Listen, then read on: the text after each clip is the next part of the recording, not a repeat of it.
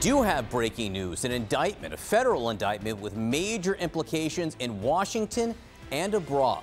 New Jersey Democratic Senator Bob Menendez and his wife have been indicted on corruption-related charges. Menendez is the powerful chair of the Senate Foreign Relations Committee.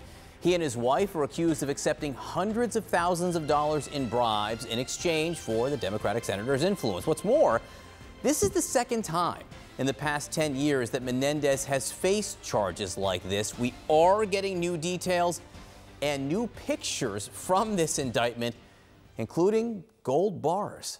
CNN's Kara Scannell outside the federal courthouse in New York following this all. Kara, what are you learning? Yeah, John, so as you say, the senator, his wife, and 3 New Jersey businessmen all indicted on corruption-related charges. And what authorities here allege is that Menendez and his wife had accepted hundreds of thousands of dollars in bribes and then used that for some of their influence, to affect influence. Here are some of the details that we're learning from this indictment. So we learned that authorities had executed a search warrant on the senator's home in New Jersey in June of 2022 and on safety deposit boxes they had. And what they found when they executed this search warrant was $480,000 in cash placed in envelopes and at times stuffed in jackets, including jackets that say the senator's name on them. We also learned that they found gold bars that they would receive from one of the businessmen. And those envelopes of cash, the authorities said that they found the DNA of another one of the businessmen on that, tying them to them. They also found a luxury vehicle that a third businessman had given the Menendezes, and they also alleged that they had received these payments for a home mortgage. They'd received no-show jobs and also that luxury vehicle. Now, what we've also learned from this indictment so far is that one of the things that they say that Menendez had done in exchange for these bribes was that he had pressured the Department of Agriculture official to help the businessman who has this exclusive arrangement with Egypt to export halal certified products. Also that Menendez had provided sensitive U.S. government information that secretly aided the government of Egypt.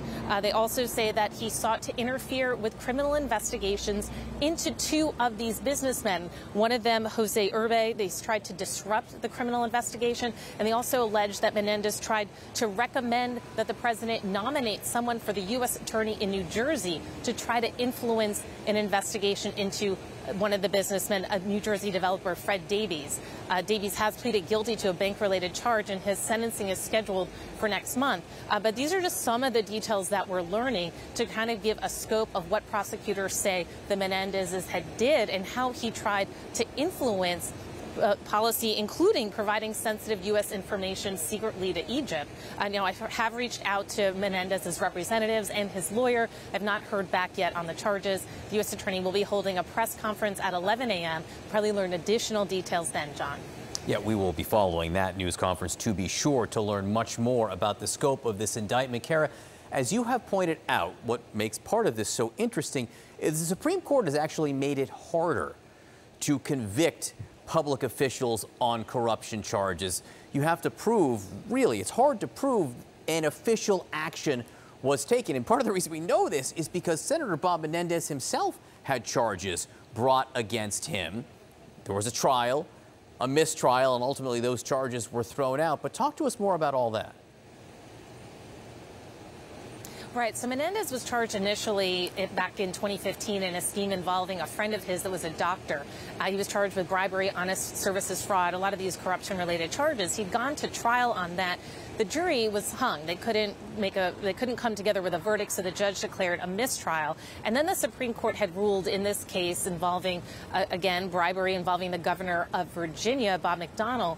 And in that case, the Supreme Court really focused on what is an official act, so the quid pro quo of a bribery. And they had said that just setting up meetings for a friend is not enough to say that it's corrupt and criminal. So they raised the bar on what prosecutors would have to establish as an official act. And that opinion was written by Chief Justice John Roberts. And now, so what we're seeing here, I'm still going through this indictment. It's 39 pages, but they do seem to have some specific examples that go beyond setting up a meeting. And that is what this new hurdle is. Although, of course, this this will be exactly what Menendez's lawyers challenge when they are in court facing these charges, John.